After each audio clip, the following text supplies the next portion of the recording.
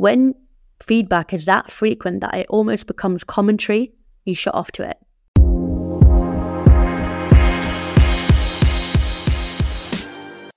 Hey everyone, welcome to our podcast, The Bold Tackle.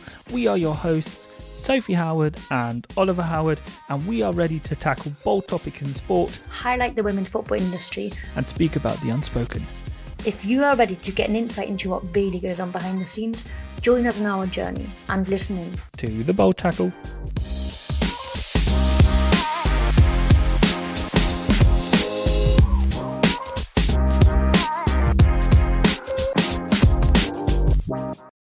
And we are back with a new episode of our podcast, The Bold Tackle. Hi, Soph. Lovely to see you.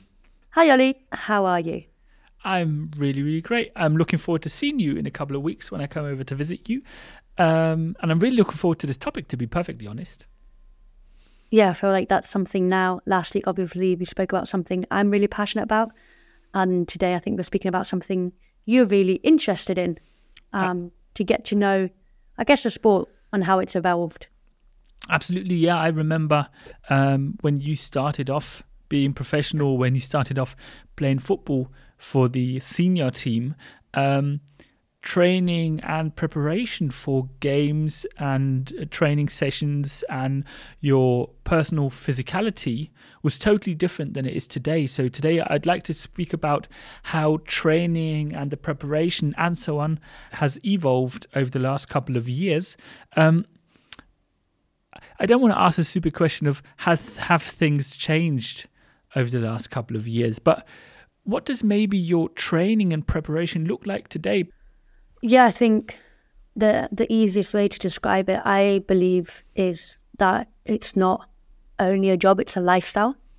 It's a decision you make when you commit to, I guess, becoming a professional footballer, because it is absolutely crucial that you create a space where you're away from football, but generally speaking, your whole life evolves around it. So you've seen both sides. We've spoken about this a lot in the past, how you and a lot of your teammates and your colleagues have been in the sport and seen it evolve to the professional status you are at now. And I think there's still a long way to go. But when you started off, things were different and you walked into the training room, started going out on the pitch. We talked about the fat measurements you had in the past. When did things change for you? When did you realize we are becoming more professional? And when did it become this lifestyle? Because it wasn't always like that, was it? No, it wasn't. I think for me, one of the bigger changes was when I came back from the US and rejoined Hoffenheim. So I'd experienced a massive development within the club. Because you played for Hoffenheim before? Yeah, I left for 3 years when I went to the US to get a degree and obviously play football as well. And upon return, I realised how much had changed. To be completely honest, I think at those stages still, but especially before that, we weren't taken seriously. So therefore, it was often managers that were interested in the job, were interested in managing football, managing a team, but it wasn't a life dedication. And that is completely different now. You spoke about not being taken seriously. By whom? Everyone involved, to be very honest.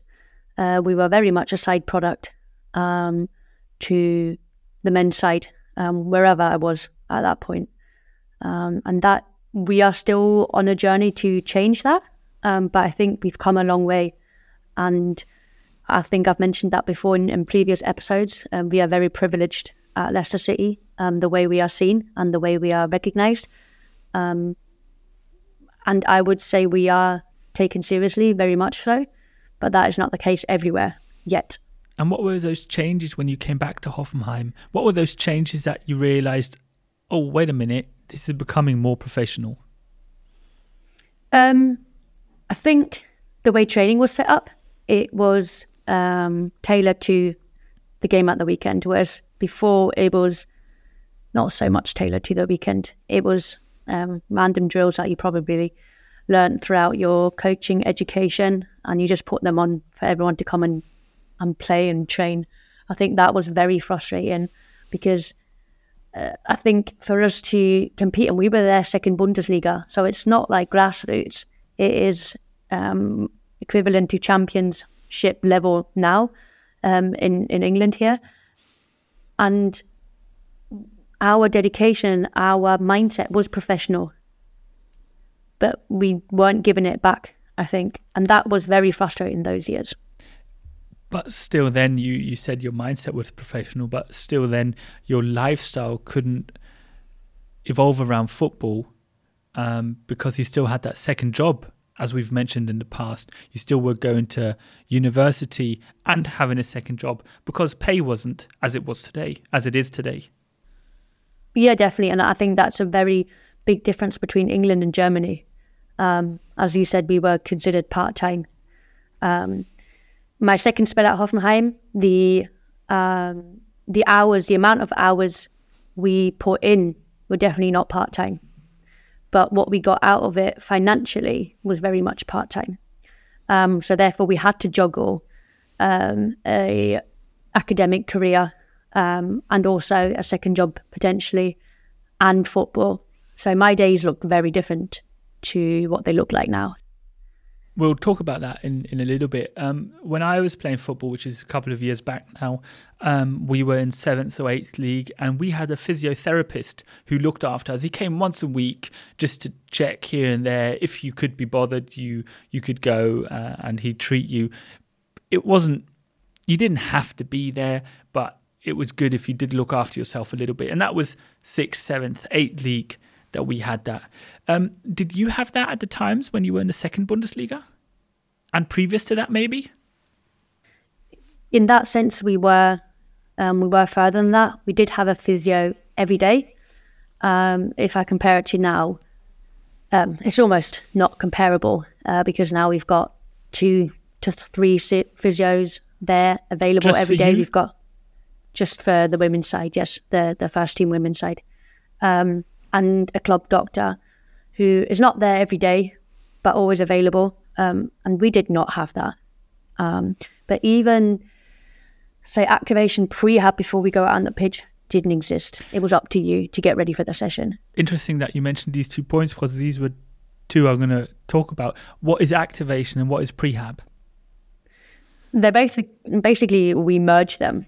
Activation is to get you ready for the session ahead.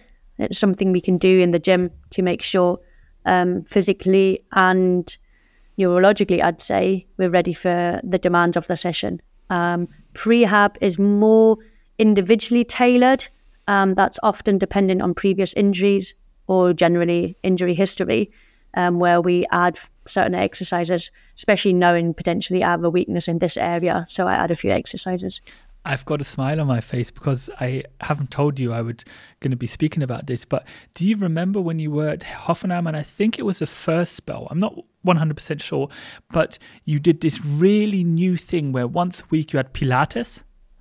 Yeah. Yeah, that was very new then.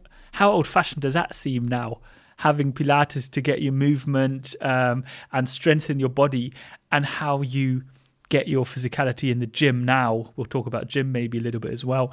Could just compare those 2 times for us. Yeah, I think that was the first sign of everyone involved in women's football in general realizing that there was so much more than just the training on the pitch. That was the first sign. Now it's almost a requirement that we've got all these things set up before we go out on the pitch. So yeah, very, very different. At that point, we didn't think too much about it. We kind of just did what we were told without understanding. But yeah, actually, you're making me smile here because I do remember the first time they brought the woman in. I actually don't remember her name anymore. And it must have been my first spell because we lived together. So therefore, you knew a lot what was going on at the club. And I probably was like, what is this?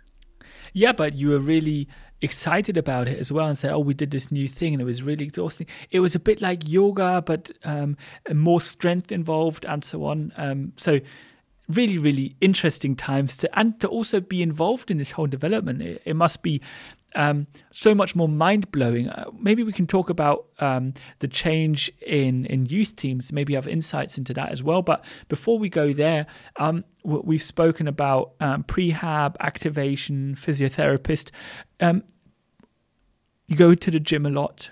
We've talked about nutrition previously. Can you give us all the different facets of training, preparation you do? Yeah, I'll try and list them all. There's a lot of them. But, is it so long, the list? Yeah, I think it's never ending. And it can become exhausting if you don't take control of it. I very much thrive off that because I really enjoy the idea of it's never ending. There's always something else to do to improve. But you mentioned nutrition, strength and conditioning, obviously. On the pitch is obviously still the main focus. The prehab, the rehab, if you're injured, the psychological work we do. That's become big over the last couple of years, hasn't it? Months, it has, yeah, because even. Yeah, and I think there's a fine line when often people merge sports psychology and mental health together, and I think they're very separate, but one can't function without the other. But that potentially could be another topic because I find that one very, very interesting and important to tackle. But to continue the list, analysis, and that is opposition analysis, that is yourself, that is the team, that is before games, that is after games, that is training. Do they present or do they have video material you look at? What does analysis look like?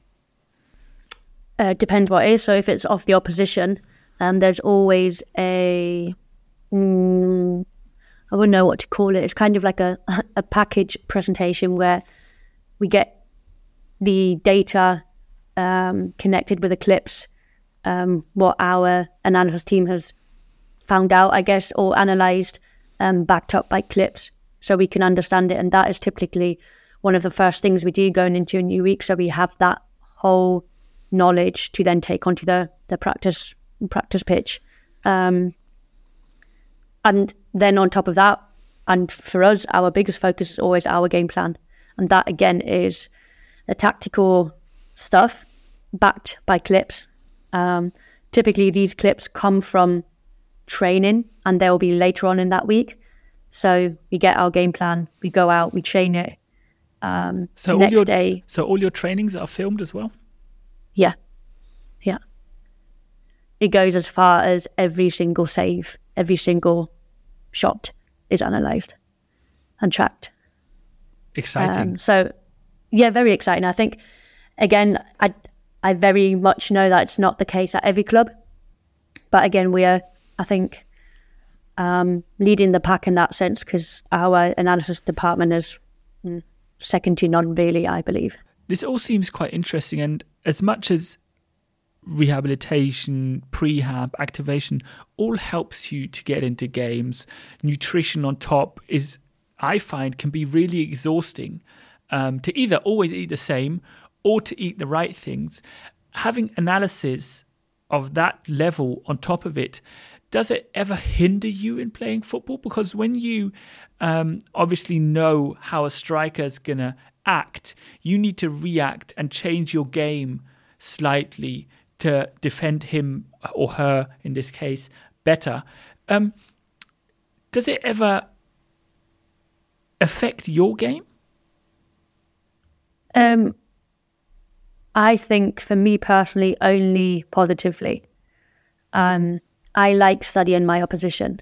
Some people don't like it at all, and I think we're very good at that in a sense of it is presented. If you can't make any use of it because you're not good with taking in too much information, then you just leave it. But if you're someone like myself, I guess, where you want all the information so you are prepared, but you know how to filter it, then everything's available. I can even ask for clips on certain players just so I can prepare better.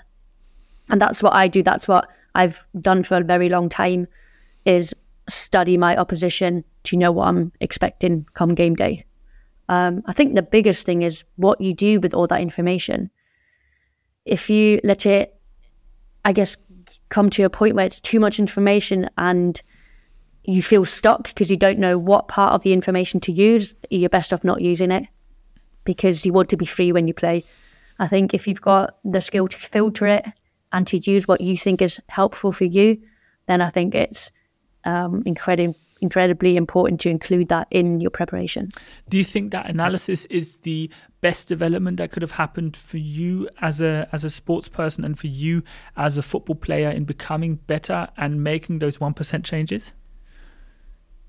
Yes, definitely, especially in my early development days. And I'm speaking again about my second spell at Hoffenheim, because that's when it first was included, not to the level and the extent that we have it now. But I remember sitting down with a coach after every single game and going through what I did well, but also what I needed to work on. And having the pictures, when you then go onto the pitch the next week, you can see those pictures and you know exactly what to do. So for me, I think it was an absolutely crucial part of my development. That feedback always seems quite important to you. I remember in the episode when we spoke about Dad and the feedback he always, or sometimes even the critical feedback he gave to you to develop from that. Do you think that feedback is needed even more in junior teams, or do you think you should hold back there and let the people or let the kids enjoy the football? And also all of these changes that were made on your side, what is the most important maybe for junior teams, do you think?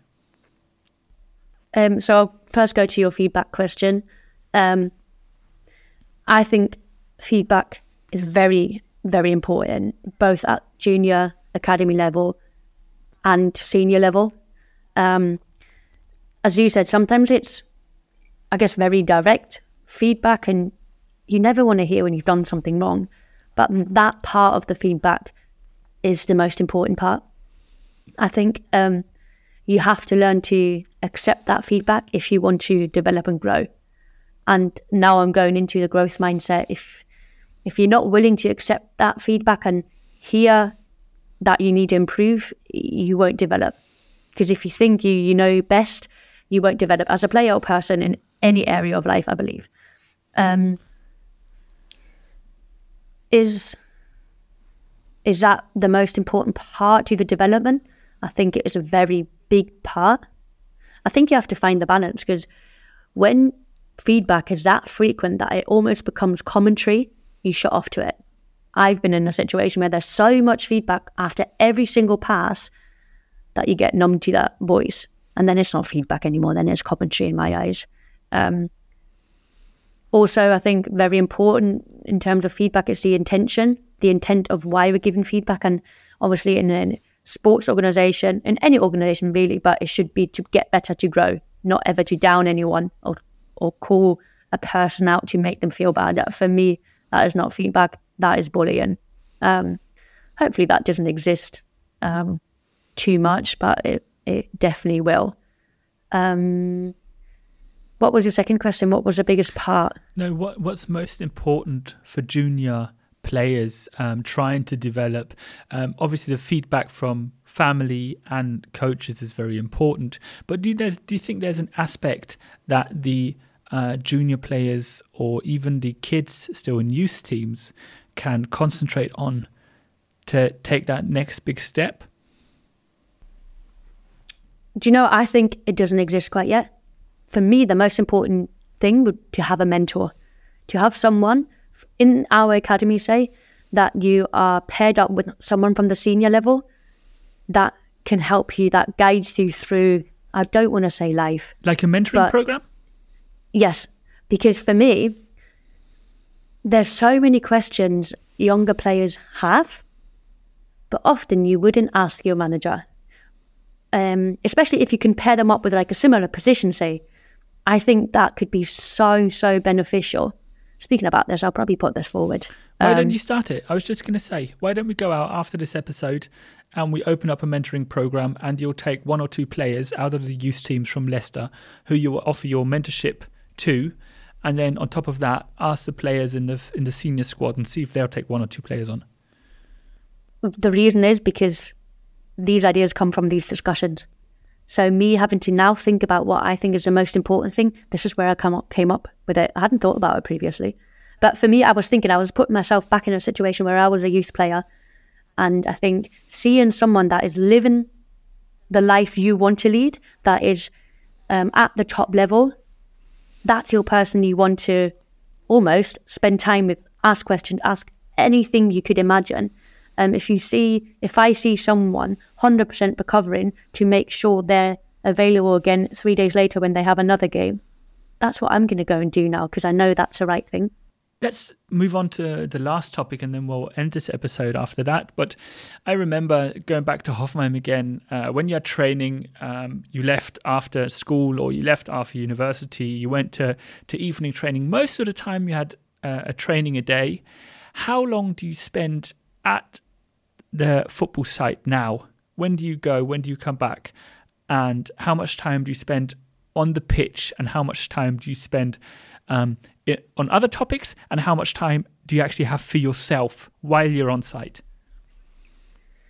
Okay, the answer is going to be quite long, because I'm going to go back to Hoffenheim early days, because my first spell, and this was second Bundesliga, yes, we went in, we had evening sessions, I think we had 4 sessions a week. That was pretty much it.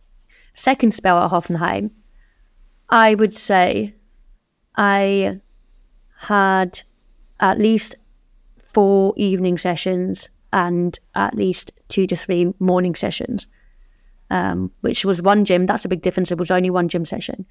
And we then had the football out, which is obviously the football cage that was very popular a couple of years ago. Still is probably, but it just came out probably 10 years ago, I'd say, roughly, where you train your technical skills and so on. Anyways, Hoffenheim was one of the only clubs then that had that. So we had many sessions. So what I'm trying to say is the time commitment then was very, very high. And I've said it before, but in relation to what we got out of it.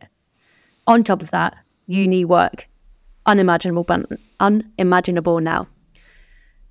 Now how it is with me, I think I get to the training ground at 9 o'clock roughly. I'm always early. That's just because I hate rushing. And I leave the training ground at roughly 3:30, 4 o'clock.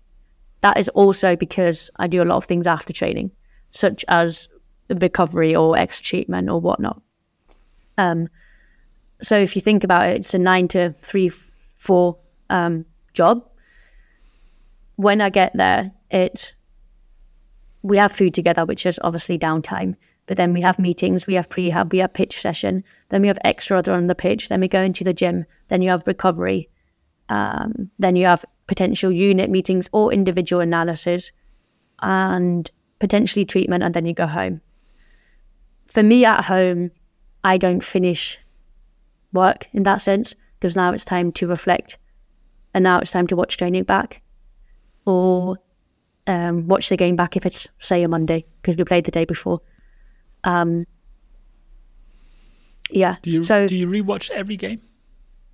Yeah, I rewatch every game, yeah. Not every game multiple times. Every game at least once. Typically I watch a whole game at once and then I'll watch my individual clips again. Again, that's a next level where everything is coded. So if I wanted to watch only build-up, I can watch all build-up clips. If I wanted to watch all attacking corners, I don't have to watch the whole game. They're already clipped for me. They're already coded. I can watch all of them. And I can watch all my individual clips as well. A very time-consuming job. I think you really need to love it to do it. But at the end of the day, I always think it's a high rewarding job because, as we spoke about it, you love doing it. It's your life. And how nice is it that we've seen this development and you are possible to go in this depth and get this much information to make those 1% changes. Yeah, exactly. I think it's amazing to see the growth. As you mentioned earlier, it's also, for me, very rewarding because I know where we started. I think the fact that I started where I started or when I started and women's football was at that level then, that's why I've got the mentality of, yes, push boundaries, push every single day, never forget where you came from. Never forget why you started playing football. So final question, do you think there's anything missing? Something we're bringing in at the club and it's actually not football related, but it's a lifestyle coach, because a lot of the times, life outside of football has to be sorted for life on the pitch to be good. For you to perform, you have to sort out life. And often, especially when you're younger and you probably don't have the resources or the tools or whatever, life can be overwhelming if you're not getting the support.